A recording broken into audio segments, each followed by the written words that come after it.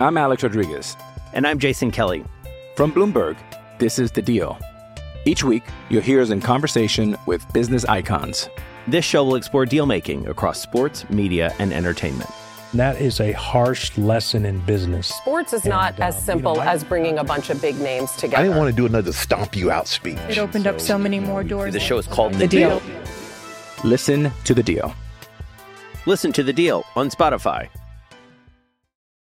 At Evernorth Health Services, we believe costs shouldn't get in the way of life-changing care, and we're doing everything in our power to make it possible. Behavioral health solutions that also keep your projections at their best?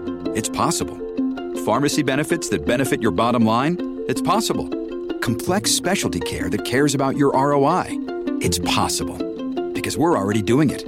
All while saving businesses billions. That's Wonder made possible. Learn more at evernorth.com/wonder. Here is the biggest, most egregious moment of the night, for my money, is that they talked all night about halftime entertainment from the legendary Ozzy Osbourne. And they go, and let's take a listen to Ozzy. And there's 14 seconds of, if maybe it was that 13 much. and a half, I counted, yeah. Somebody propped him up next to a microphone. He's barely moving, but whatever is being amplified sounds pretty interesting. And then it's back to the commentators going, anyway, so in the first half, I was like, whoa. That's all the Ozzy we get? And I don't think it was talking about it all night. It was not a recognizable song either. I mean, it sounded fine, but like it wasn't even like hearing Crazy Train or something. It was a snippet of his new song. Yeah. No, that's the thing. And I should have asked Brandon about this while he was on. Call him back. No. Let's get him on the line. He did one new song, and he did do Crazy Train, and we got to hear none of it. Wow. So if you're going to put Ozzy up there, give us a little something. We don't need to hear all your jibber jabber on TV, people. Yeah, totally. Don't tease us with a snippet and then not give us more. I'm Alex Rodriguez. And I'm Jason Kelly. From Bloomberg, this is The Deal. Each week, you'll hear us in conversation with business icons. This show will explore deal-making across sports, media, and entertainment. That is a harsh lesson in business. Sports is not as simple as bringing a bunch of big names together. I didn't want to do another stomp you out speech. It opened up so many more doors. The show is called The Deal. Listen to The Deal. Listen to The Deal on Spotify. You know, one last thought I'd like to share is from a personal experience. So, Dave & Buster's, again, we are available for sponsorship. And boy, you are really pushing Dave & Buster's. They had dozens of large TVs. It was a fantastic. No, all kidding aside, like it actually was a blast. I've never been the type of person that like goes out with friends and watches the game on the big screens. It was a blast. I get why people do it now, and I will probably do it again.